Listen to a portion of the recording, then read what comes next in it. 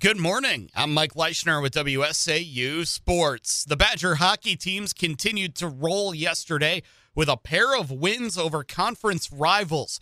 First in a top 5 matchup at the Kohl Center, the Wisconsin men got into a 4-2 hole early, but turned that into a 5-4 win over number 4 Michigan. The Wolverines scored 2 in each of the first 2 periods to build their lead, but then Lucius Cruz started the comeback with about 5 minutes to go in the second, scoring on the power play. Simon Tassi added a power play goal early in the third to level the score. Then Owen Lindmark netted the game winner with just over 3 minutes remaining.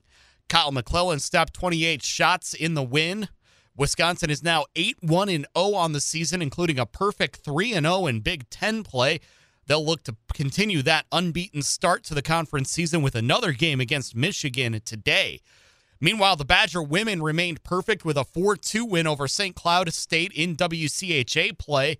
The Huskies scored an early goal to take a 1-0 lead, but that quickly evaporated when Wisconsin cashed a pair of power plays to close out the first period. Kristen Sims scored twice for Wisconsin. Ava Murphy and Britta Curl also added goals. The Badgers and Huskies will wrap up their WCHA series this afternoon in St. Cloud.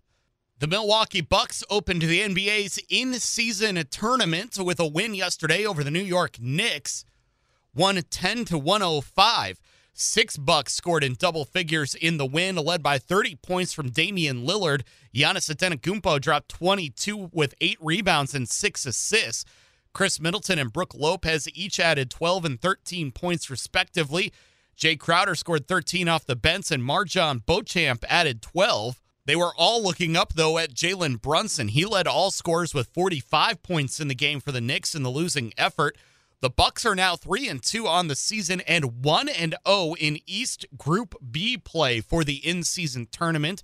That group also includes Washington, Miami, and Charlotte. As a reminder, all in-season tournament group stage and quarter and semifinal games will count towards the NBA regular season standings as well. The Bucks' next regular season game is Monday at Brooklyn. Their next group stage game in the tournament will be November 17th at Charlotte. 6 group winners and 2 wildcard teams will advance to the tournament's knockout stage. On to the college football schedule for today. There's a few top 25 matchups. All rankings now reflect the College Football Playoff Selection Committee's top 25. Let's start with number 2, Georgia. They'll be hosting number 12, Missouri this afternoon.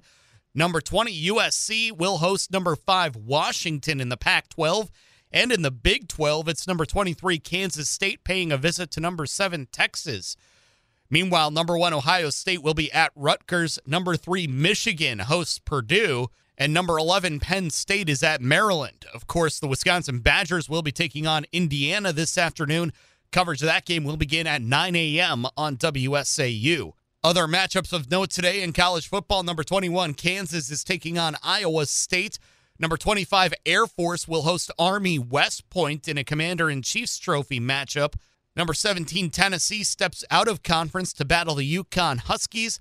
And Deion Sanders' Coach Prime in Colorado will play host to number 16, Oregon State. Of course, the Buffaloes, after that hot start, have managed to win just 1 game and need to win 2 more games to reach bowl eligibility, for what that's worth. Finally, in the MLS Cup playoffs today, there will be a pair of Game 2s with the New York Red Bulls taking on FC Cincinnati.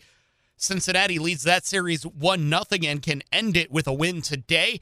On the Western Conference side of the bracket, number 2, Seattle will take on number 7, FC Dallas. With the Sounders holding a 1-0 edge in that series, Seattle can advance to the semifinals with a win. I'm Mike Leischner, WSAU Sports.